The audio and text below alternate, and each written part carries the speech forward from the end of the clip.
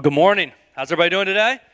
Good. I love the energy. Love the energy. Well, welcome to Morning Star Fellowship. I'm excited to continue our sermon series today. As we said, we're in the middle of a five-part series here that we're calling Together Our Church, Our Family. If you haven't been here at all throughout this series, we've been talking about simply what it means to be the church. And the kind of main idea that we keep coming back to throughout the series is simply this: church is not just a place that I go to or an event that I attend. Church is a family that I belong to. Now, if you look at church as simply something to just check off your to-do list every single week, or maybe every once in a while, every few weeks, okay, I did it, I did my spiritual, time for the week, so to speak, or you come and go and you actually never take the steps to connect with people and to allow people to know you and for you to know people, or if church really isn't something that dramatically changes the way that you live your life, then I believe, and we believe here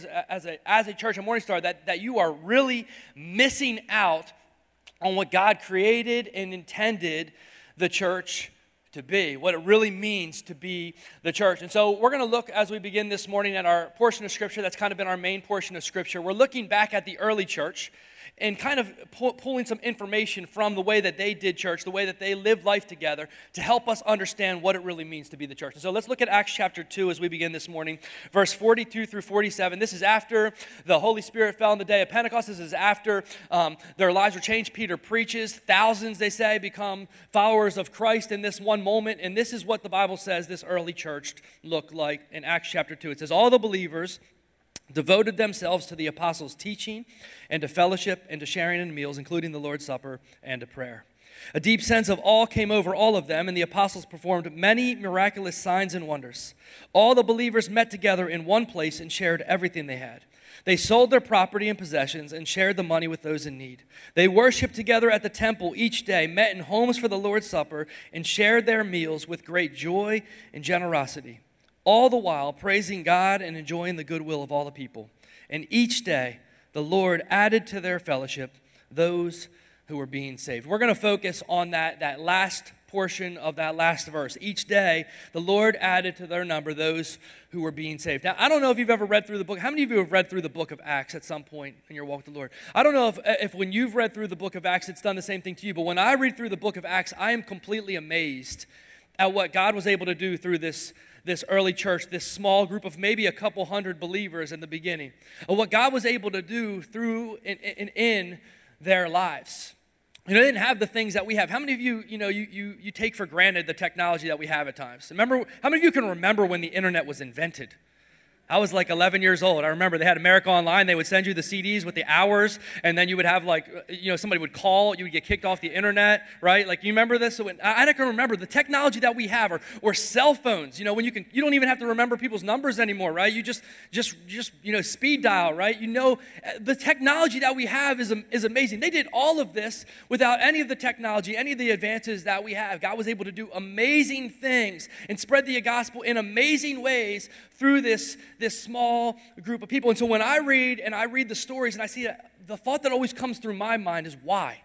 Why was God able to do so much through this small group of people? Why was he able to work through them? And obviously we know it has a lot to do with the fact that they were filled and led by the Holy Spirit. I mean, that is always key. That never changes. We need the Holy Spirit working in and through our lives. That's never going to change. But the other side of that I think is really important that we want to focus on today is I believe that they were laser focused in their mission.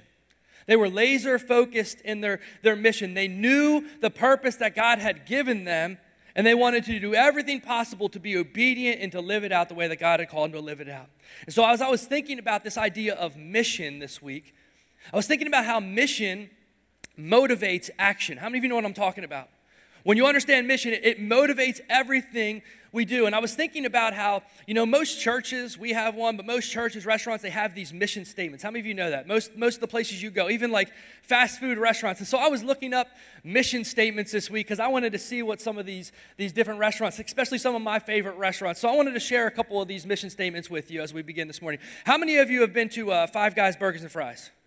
Yeah, Five Guys. Is anybody in here that's vegan? Don't raise your hand. Well, I'll look at you, all right? Five Guys burgers and fries. It's delicious. If you've never been there, you need to go, especially if you like burgers. They're awesome, real greasy. My favorite part about Five Guys, and maybe you enjoy this as well, when you order the French fries, and they put the cup of French fries, and then they just go ahead and take a scoop and throw it on top. You know what I'm talking about? They just pile it on, and you grab the bag. They put it in a brown bag, and you grab the bag, and literally like 2 seconds later, the bag is about to rip with all the grease and the weight of the grease and the burgers and the French fries. And you're about to eat it, and you're like, I'm gonna have to pray extra hard that I don't die while I'm eating this because this is not good for you. But you know it's gonna be awesome. How many of you know what I'm talking about? You know what their mission statement is? I like it. It's real simple and to the point. Their mission statement is this: we are in the business of selling burgers. And they are accomplishing, I mean, that is, you don't go into Five Guys and go, you know what, I like a hoagie, a cheesesteak, and a pizza, right? You don't do that there. They don't have those things. You don't go in there to order a salad. I one time went in there and I was like, you know what, I'm going to save some calories so I can enjoy more fries. I'm like, can you wrap that in lettuce? And they do it, but they give you a look when you ask, right? It's not a normal thing, right? They're made to be a place that sells burgers, and they accomplish their mission well. Or how about this one? How about Chick-fil-A? Anybody like Chick-fil-A? So I don't know how all of you didn't raise your hand. Chick-fil-A, Christian chicken. Okay. Best customer service in the world, right?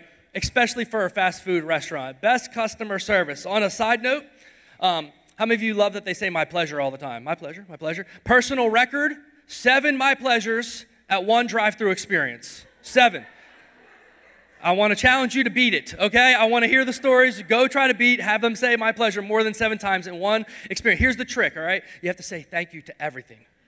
Like, just ask for random, can I get another straw? You don't need it, but just ask them for it. I need another straw. Thank you, my pleasure. Can I get some more napkins? Thank you. Can I get another Chick-fil-A sauce? You already have 20. Listen, I'm trying to break a record here.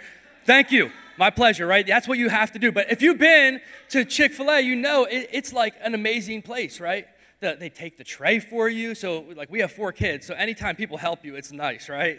They take the tray for you. They come up and get you refills, even if you don't need it. They'll take your tray back to the trash can for you. You can trade in the kids' prize and the meal for ice cream. So you can just be that cheap parent. You don't want to buy the ice cream, just get rid of their toy. They don't need it anyway, right? Get ice cream for free. It's an amazing place. I was looking at their mission statement, and it simply said this: we want to be America's best quick service restaurant.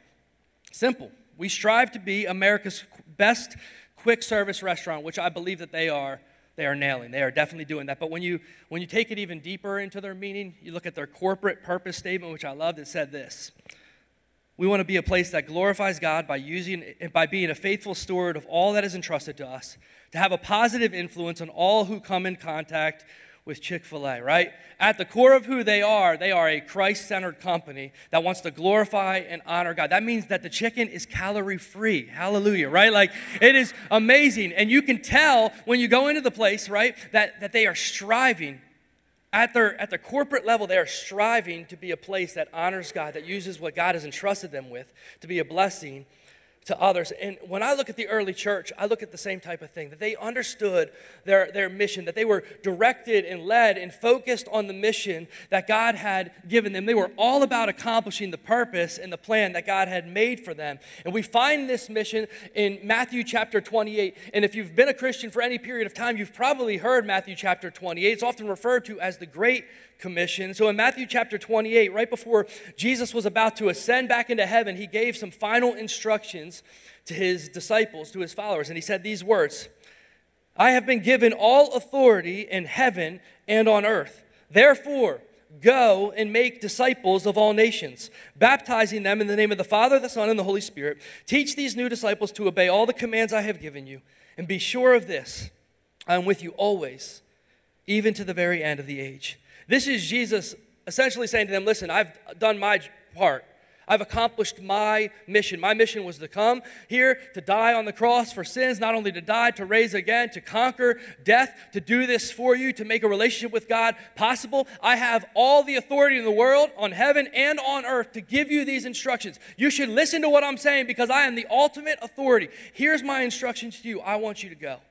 I want you to tell everybody about what I've done. I want you to let everybody know, not only here, all over the world. I want everybody to know the good news that is available because of what I've accomplished for you. Teach them, make disciples, baptize them, teach those new disciples to make disciples and to baptize, right? And he said, be sure of this. No matter what happens, I'm with you. You can be confident and know that I'm going to be with you always. I'm going to send the Holy Spirit, is what we find out in Acts chapter 1.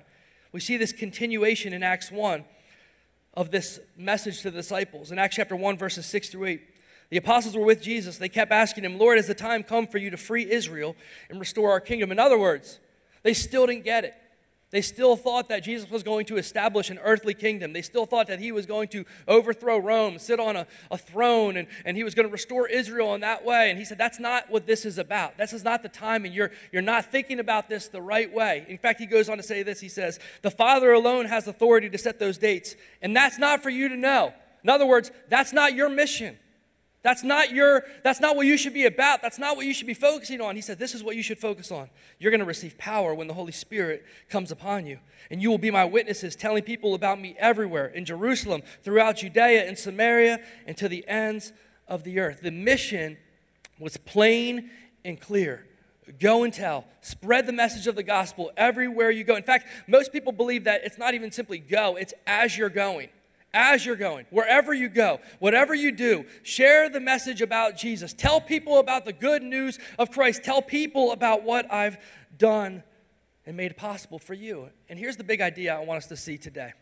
If you're a follower of Christ, if you're in here today and you say, yes, I am a follower of Christ, then this mission is not a mission that was just given to the church. It's a mission that's for you. That God has invited you to be a part of the greatest mission the world has ever known. This is a mission that was given not only to the early church, but to you and I to be a part of. We have a part to play. We get to do this together. And so that's what I want to focus on today. How can we live out this mission, this great commission? How can we live this out together today? And I'm going to break this down into two sections. We're going to talk about the why and the how when it comes to living on mission. But before we do that, would you pray with me this morning? We're going to invite the Holy Spirit to speak to our lives. So Father, Lord, I thank you so much for your word. I thank you, Lord, that you have not created us to live purposeless lives. But Lord, you have invited us to be a part of something that's so much bigger than ourselves. Lord, it's not about our talents or abilities. It's about you and your power working through us. So today, God, I pray that you would speak to us through your word.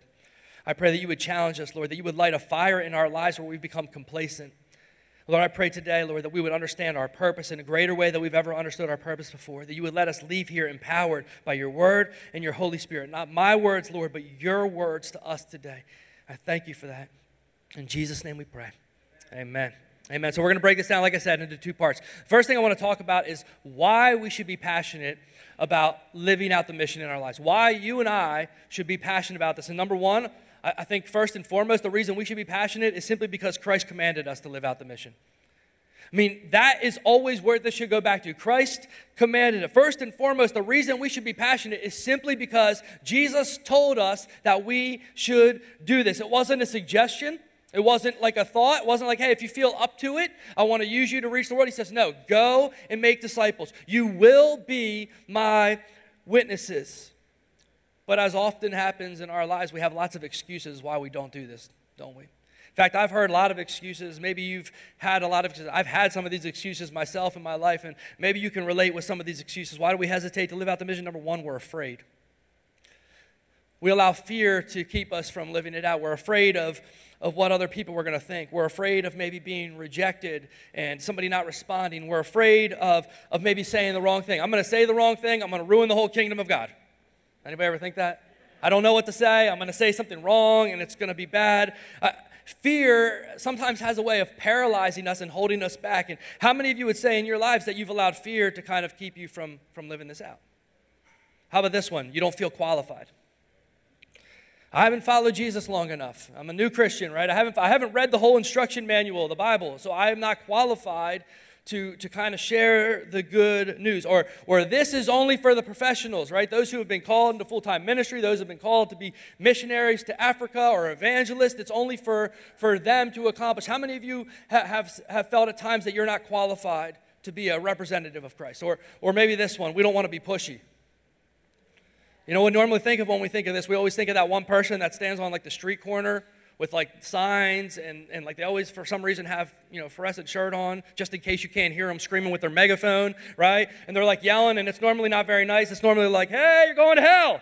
Turn or burn, right? And that's not necessarily the best approach and we don't want to be that person. On a side note, maybe I'm wrong, but I have never met somebody and be like, hey, how'd you come to know Christ? And be like, well, there was a guy that was telling me to turn or burn and yelling a bunch of other things about how God hates my sin, and that's what convinced me that I don't want to burn. This guy seems genuine because he's got a megaphone, right? Like I've never met somebody, maybe there is, maybe you came to know Christ that way, and I would love to hear your story, but I haven't met many people that's actually had a positive impact on them coming to know Christ. And a lot of times we think that's what we think of when we think of somebody sharing their faith, somebody standing up on their box and just yelling at people. That's not what it means to share our faith. Or this is just another excuse that maybe we have is we're just simply complacent, right? For some of us, the reality is that we're just kind of comfortable in our faith. We're comfortable just kind of going through the motions, living it out, it being our faith. This is my thing. It's a personal thing. And we've got just complacent. We've got real comfortable. We don't really sense an urgency anymore. We don't see an urgency. Maybe we even think, well, eventually I'll get around to it.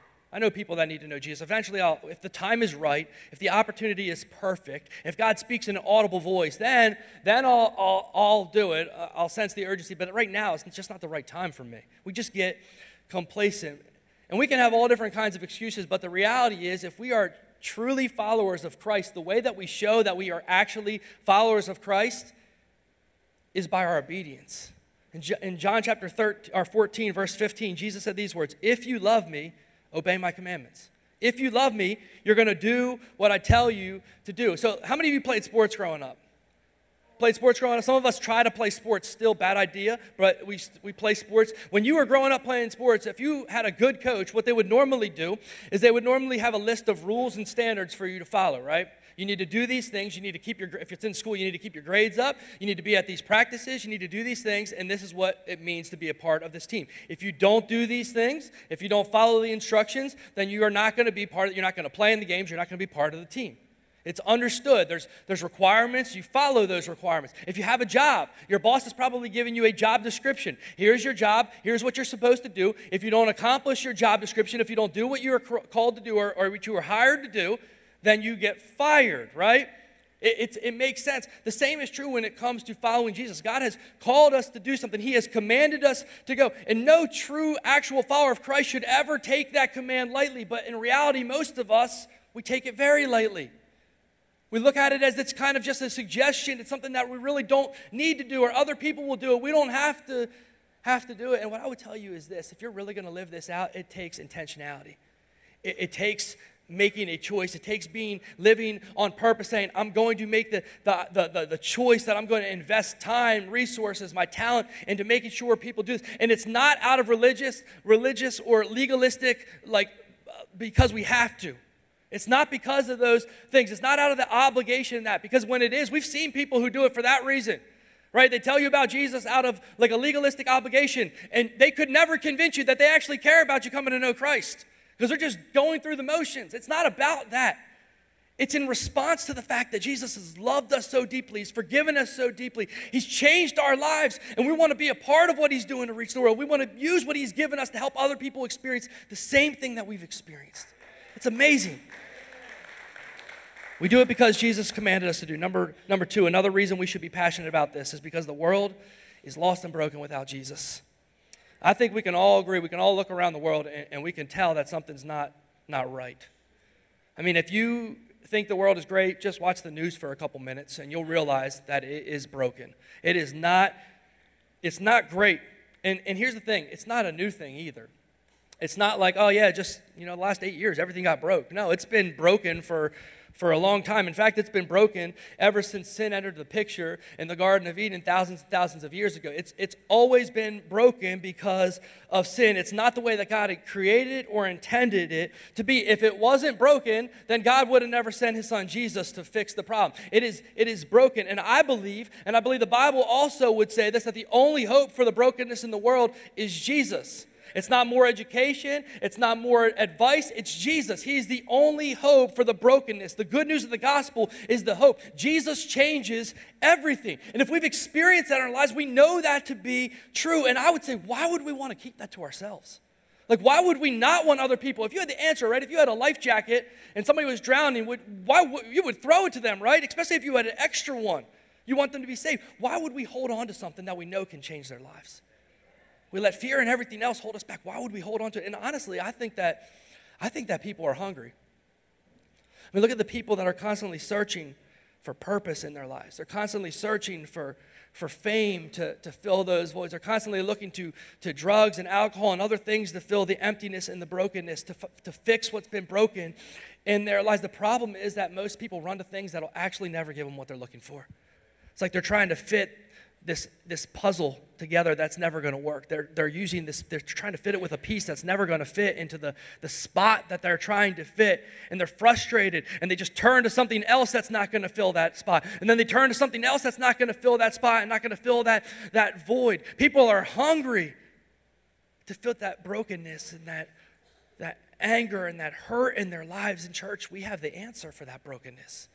We have the answer. God has given us the message. He has given us the hope to fix the brokenness. Jesus changes everything.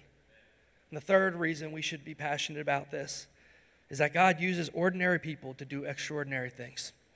That always encourages me. God uses ordinary people to do extraordinary things. The Great Commission isn't about a bunch of talented people who went out and changed the world. The Great Commission points to the fact that God is in the business of using ordinary, everyday, average people and doing extraordinary things through their lives and their obedience. I mean, the disciples, they were not like they were fishermen and tax collectors and normal people. They weren't gifted speakers. They weren't the best of the best when it came to theology and everything else. In fact, when they first spoke in front of the religious leaders, they pulled them aside, and this is what the religious leaders said in Acts chapter 4. The members of the council were amazed when they saw the boldness of Peter and John, for they could see that they were ordinary men with no special training in the scriptures. They also recognized that these men had been with Jesus. See, I think that's what changes everything. It's not about having more information. It's not about knowing all the answers. It's about being with Jesus, allowing Jesus to radically transform our lives, and then allowing the Holy Spirit to work in and through us, filling every area of our lives like this early church. I love how Paul says it in 2 Corinthians chapter 4. It says, you see, we don't go around preaching about ourselves. We preach that Jesus Christ is Lord, and we ourselves are your servants for Jesus' sake. For God, who said, let there be light in the darkness, has made the light shine in our hearts so we could know the glory of God that is seen in the face of Jesus Christ. We now have this light shining in our hearts, but we ourselves are like fragile clay jars containing this great treasure. This makes it clear that our great power is from God, not from ourselves. You may look at yourself and say, I'm too ordinary. I'm too unskilled. I'm too introverted. I can't talk to people. I can't share anything with people. I'm not good at it. I'm not good at reaching out. I'm just not good at it. I don't have what it takes. And I would say that's a great place to be, because it's not about you anyway. It's not about your skills and your abilities and how good you are at speaking, how good you are at sharing. It's not about you. In fact, you're not responsible to save anybody, because guess what? You couldn't save yourself. You're just responsible to tell people about Jesus, to share the love of Jesus, and allow God to do what only He can do, which is change their lives. We have this great power, I love it, like in jars of clay, to point to the fact that it's not about us, it's about God's power anyway. I love that verse. I love that portion of Scripture. Listen, and we can be passionate about living out the mission because we understand that it's not about our talents and our abilities. It's about a God who uses ordinary people like you and like me, who are set on being obedient and allowing Him to work through us, who are filled with the Holy Spirit, and He does extraordinary things through our lives. And I think we can all come to the same page. I think as a follower of Christ, we can be in agreement with the why when it comes to sharing our faith. In fact, we could have stopped at the first one. Why should we share our faith? Jesus said so. Okay, next, let's move on, right? Like, we could have stopped there, because that should be enough to motivate us to actually live out what God has called us to do, right? Jesus said to do it, I should do it. I'm following Him. He's my Lord and my Savior. I'm going to do it.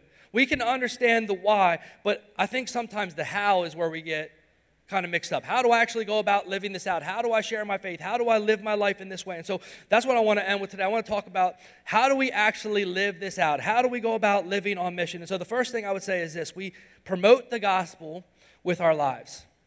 We promote the gospel with our lives. The way that we live our lives, it actually matters. If you're truly a follower of Christ, the way you live your life should look different than somebody who doesn't know Christ. The way you post on social media should be different than somebody who, some of you, you just need to take a time out from social media. Like you put your kids in time out, you need to put yourself in time out. Just get rid of you're not doing yourself any favors, you're making yourself look like a dummy. All right? Stop. Just stop. Because the way you live your life matters. Everything. People look at everything you do, they look at how you post, they look at what you say, they look at how you drive. Some of you need to, I understand, all right? I get it.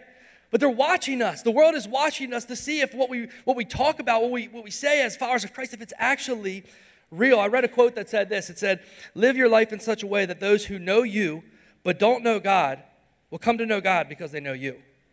That's powerful. And it points to the fact that our lives matter. The way we treat people matters. People should be able to look at our lives and see that something is different about us. Our lives should be pointing people to Jesus. You are a walking, talking billboard that is pointing people to Jesus or pointing people away from Jesus.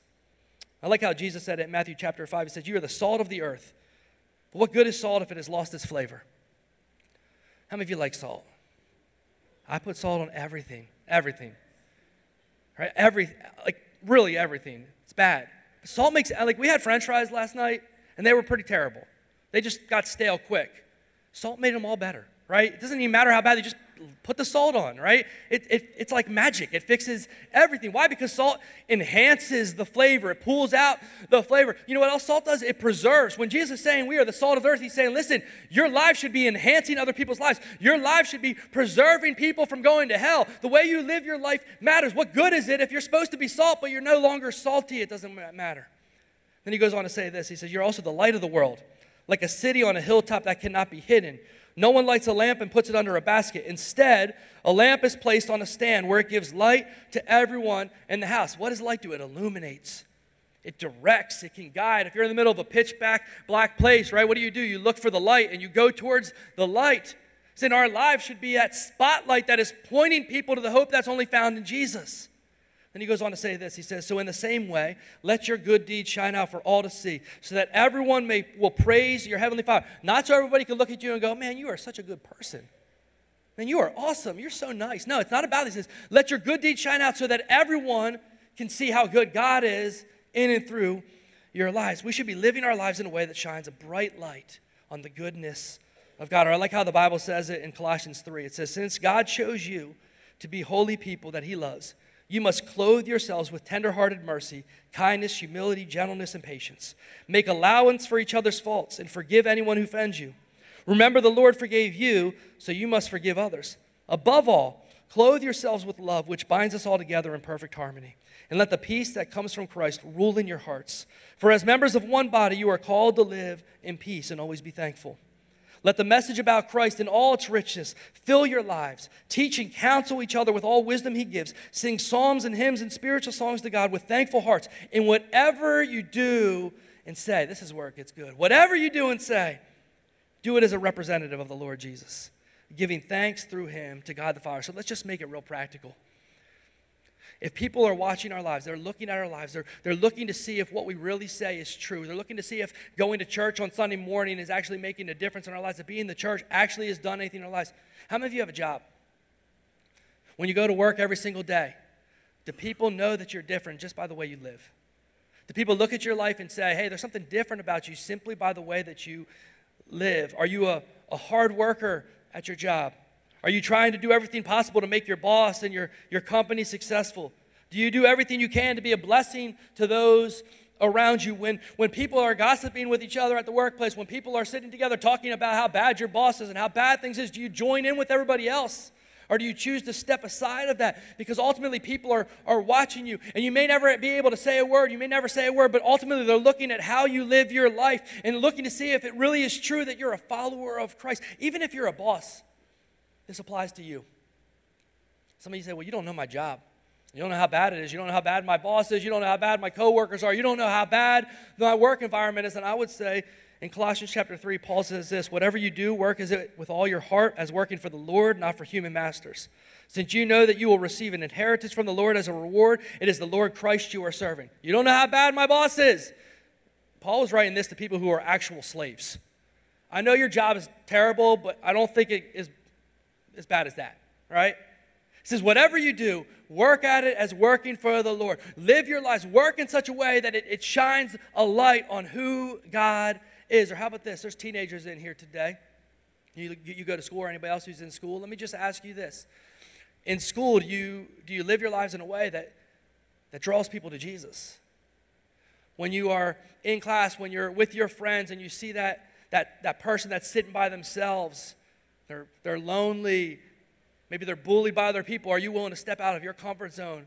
Are you willing to get made fun of or picked on as well, to be a light in their life, to reach out of your comfort, out of your complacency, to make a difference in somebody else's life? Or when it comes to your teachers, do you go the extra mile to be respectful to your teachers and those in authority? Because ultimately the way that we live our lives, it promotes the gospel to either pointing people to Jesus or it's pointing people away from the hope that is found in Jesus. And here's the great thing. When we live our lives in a way that promotes the gospel, it opens the door for people to ask this question: why are you the way you are? Why do you live your life this way? Why do you treat people the way you do? And when people ask that question, it leads to the second way we live this out, which is that we proclaim the gospel with our mouths. We proclaim the gospel with what we say. In the Bible, in 1 Peter 3, it says, always be prepared to give an answer to everyone who asks you to give the reason for the hope that you have. But do this with gentleness and respect. You know, our lives should ultimately promote the gospel. But when God gives us the opportunity, because of the way we live our lives, to proclaim the gospel with our mouths, we have to be willing to take it. We have to be willing to share the good news about Jesus. We can't just live good lives and just expect that people are going to put the dots together. They must be a Christian. No, because people don't assume that. When it gives us an opportunity, we have to be willing to share the hope we have. In Romans chapter 10, it says, for everyone who calls on the name of the Lord will be saved. But how can they call on him to save them unless they believe in him? And how can they believe in him if they have never heard about him? And how can they hear about him unless someone tells them? And how will anyone go and tell them without being sent? That is why the scriptures say, how beautiful are the feet of the messengers who bring good news. In verse 17, so faith comes from hearing, that is, hearing the good news about Christ. We have to be willing to share the hope that we found. Now, I would encourage you, that means knowing what the gospel is all about.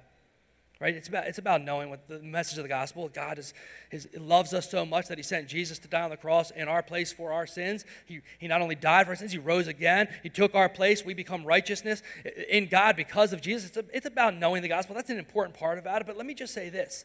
It's also about learning to share your story. Right? You want to proclaim the gospel with your mouth, learn to share your story, what God has done in and through your lives. If you've been forgiven and freed, if you've really experienced God's change in your life, then you have a story to share. I love this story in John chapter 9. I'm not going to read it all, but there's a story in John chapter 9 where Jesus heals this man that was born blind. And in John chapter 9, he comes up to this man who's begging. He can't survive on his own. He can't take care of himself because he was blind from birth, and he's begging. And Jesus does something great. The reason I always like this story is because of the way he heals him. He didn't simply just put his hand on the guy's eyes or just say, you're healed, whatever you can see. He actually spit in the ground, makes a little mud pie, and puts it over the guy's eyes, and then tells him to go wash, which is a nice thing to do when you spit in somebody's face, right? Like, go wash your eyes out. Go walk with all this mud all over your face. Go walk, and once you do this, you're going to be able to see. So the guy does it. He washes. He can see. Everybody knows that he's now healed. Everybody's rejoicing with him. The religious leaders see him, and they're upset because Jesus healed somebody on the Sabbath day. He broke their rules. And so they look at this man, and they're like, you need to tell us what really happened, because we think Jesus is a sinner. There is no way that not only that, but he broke our rule. He healed on the Sabbath, so we definitely know he's a sinner. So you need to tell us what really happened. And I love his response in John 9, verse 25. He says, I don't know whether he is a sinner or not, the man replied, but I know that this, I was blind, and now I can see. I was blind, and now I can see. He didn't have all the right theological answers. He didn't win an argument with them. He didn't do any of that. Here's the thing I would tell you. You're not going to ever argue somebody into a relationship with God. But they can't argue with the story of what God has done in your life. Right? The proof is in the pudding, so to speak. If your life is different and you're not the same person you used to be, there is no argument with what God has radically done in your lives. This is the man's story. He says, look, I don't know all about Jesus, but I can tell you this. Before I met him, my life was terrible. It was dark always since birth. I never seen anything. I never knew what a mountain looked like with the sunshine. I never knew any of that stuff. But then I met Jesus. He spit on the ground. He made some mud, told me to go wash, which is a nice thing to do. And when I washed, all of a sudden I could see. I was blind, but now I see. That is your story. Who were you before Christ came into your life? My marriage was broken. I was addicted to this sin. I never found hope. But then I met Jesus, and he changed everything. I was blind, but now I see. That is our story. That's powerful. You have a story to share. You have a story to tell. So be willing to proclaim the gospel with your mouth. And then lastly, how do we do this together? How do we live out this mission together? The church, we live out the gospel by loving one another. Pastor John talked about this a little bit last week, but Jesus said these words in John chapter 13. He said, your love for one another will prove to the world that you're my disciples. The way we love each other, it shows the world that we belong to Jesus. It shows the world that we're actually different. I like in Romans 12 how it takes it a little step further. It says, don't just pretend to love others, because it's easy to kind of be fake, isn't it? It says, don't just pretend to love others. Really love them. Hate what is wrong. Hold tightly to what is good. Love each other with genuine affection and take delight in honoring each other. Never be lazy, but work hard and serve the Lord enthusiastically. Rejoice in confident hope. Be patient in trouble and keep on praying. When God's people are in need, be ready to help them. Always be ready to practice hospitality. The early church was great at this. I mean, this is what they did. They had meals together. They hung out together. They laughed together. They cried together. They sold things and used the money to take care of each other. They lived this actually out. They actually loved each other. And the world around them was in all of the way that they treated each other because it just wasn't normal. And the way that we love each other and treat each other should be different than what people see in the world. It should be different. People should be able to come in here and sense the presence of God. That's why when we were developing our core values and we were talking about what's so important to us, one of the core values was that we wanted to be here for others. We wanted to be an outward-focused church because we want to be a church that strives to honor each other. We want people to come in here on Sundays, and we want them to see people using their gifts, talents, and abilities to serve one another. We want them to pull past our parking lot and see somebody out there waving at them and go, what's wrong with these people? Why are they dancing out in the parking lot? Why are they excited to be up early on a Sunday? What's in their coffee, right? We want them to know that there's something different about us. The moment they walk in our doors, the moment they drive past our parking lot, we want them to sense God's presence. We want it to be real and tangible.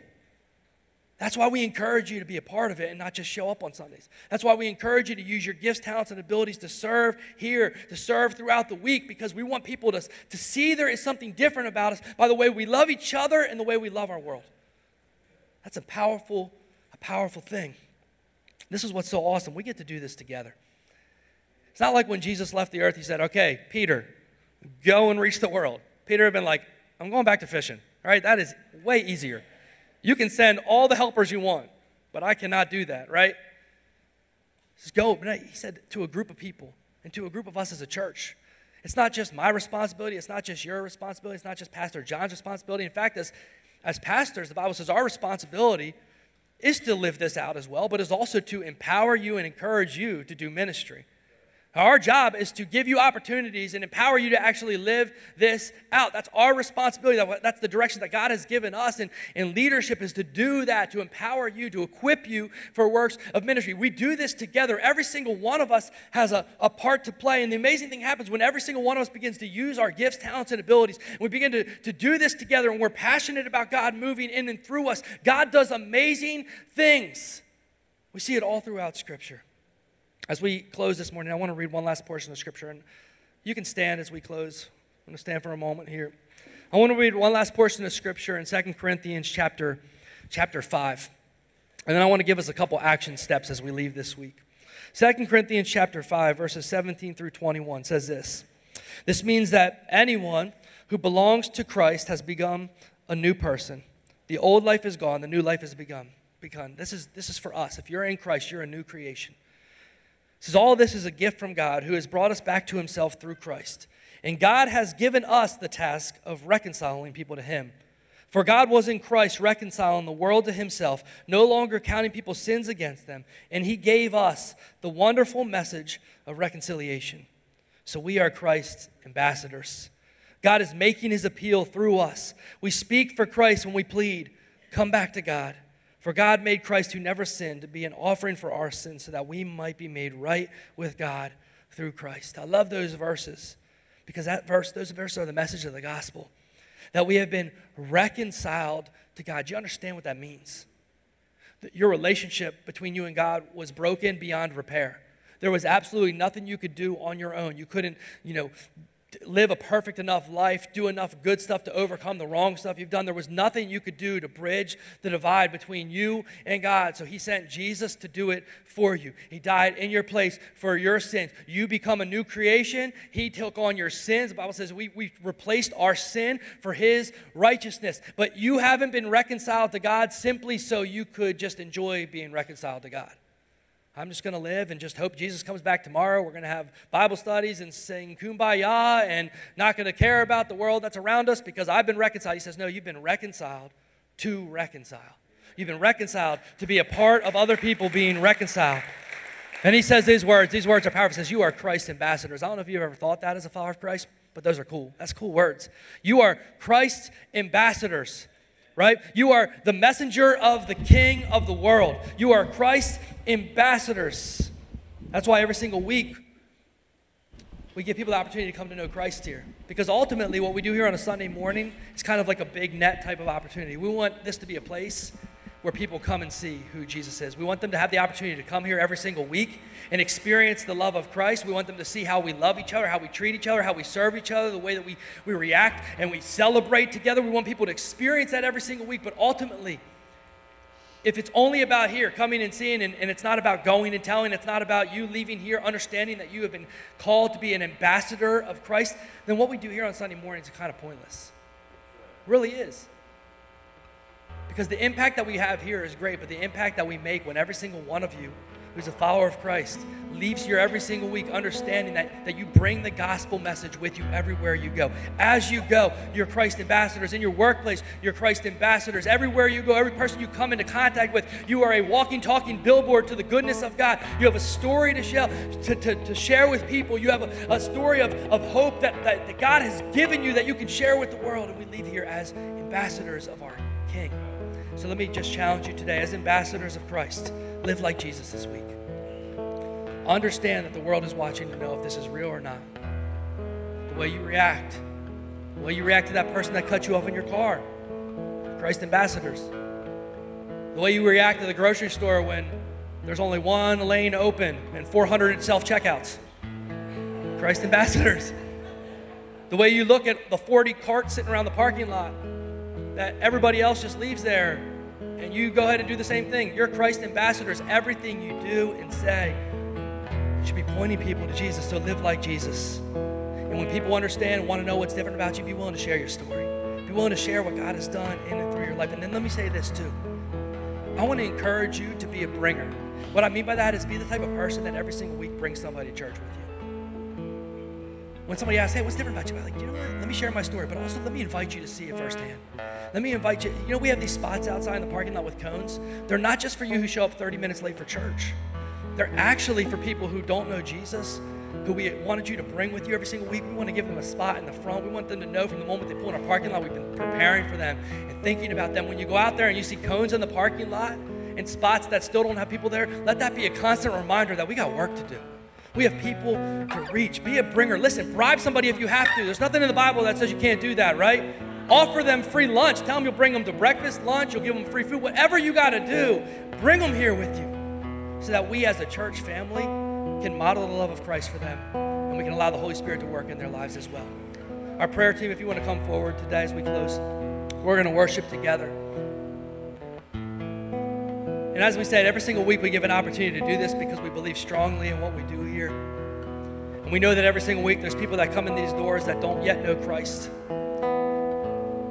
You are why we exist. We believe that God has called us to be a lighthouse in the community, to be a light shining people in Christ. And we want you to know if you're here today, it's not an accident that you're here. If you're far from Christ, you've never accepted Christ, you've never opened your heart to Him, we want to give you an opportunity to do that before we close today. So if you're here today and you've never made that decision today, and you say today is the day you want to say yes to Jesus, you want to start that relationship with Christ, we want to give you an opportunity to do that. So if there's anybody in here today, we want you to just raise your hand so we know we're praying with you before we close. Anybody here who today would say, yes, I want to make that decision to follow Christ? I'm looking around for a second. It's hard to see. If you make that decision today, we want to encourage you to fill out one of those Connect cards. Let us know so we can get you some information, so we can be praying with you. I would encourage you to come up and pray with one of our prayer partners as well. Let them pray with you. But if you're in here today and you are a follower of Christ, would you take that challenge today? If you say, you know what, I'm going to leave here today and I'm going to understand this week that God has given me a job to do. I understand that would you just raise your hand with me today and say, you know what, I'm going to take the responsibility that God has given me. I understand that I have a part to play, that God has given me a responsibility, that He's invited me to be a part of this mission. And as we worship today, would you just worship and proclaim that you're going to live this out? Father, I thank you, Lord, for this day. I thank you for this opportunity, Lord, to challenge us, to reach in our hearts, Lord, that you would show us the mission that you've given us, Lord, that we would take seriously the call that you've given us to go and to tell, Lord, to invite other people to experience the life that only you offer. Lord, I pray that we would be passionate about the purpose that you have given us, Lord. Lord, I pray that this would not be a normal week, a status quo week, but God, you would use us this week. You would use the way we live and the way we speak, Lord, to bring people to you. I pray that, Lord, there would be testimonies and stories of lives that are changed this week through the lives of the people that you have sent from this place as your ambassadors. In Jesus' name we pray. Amen.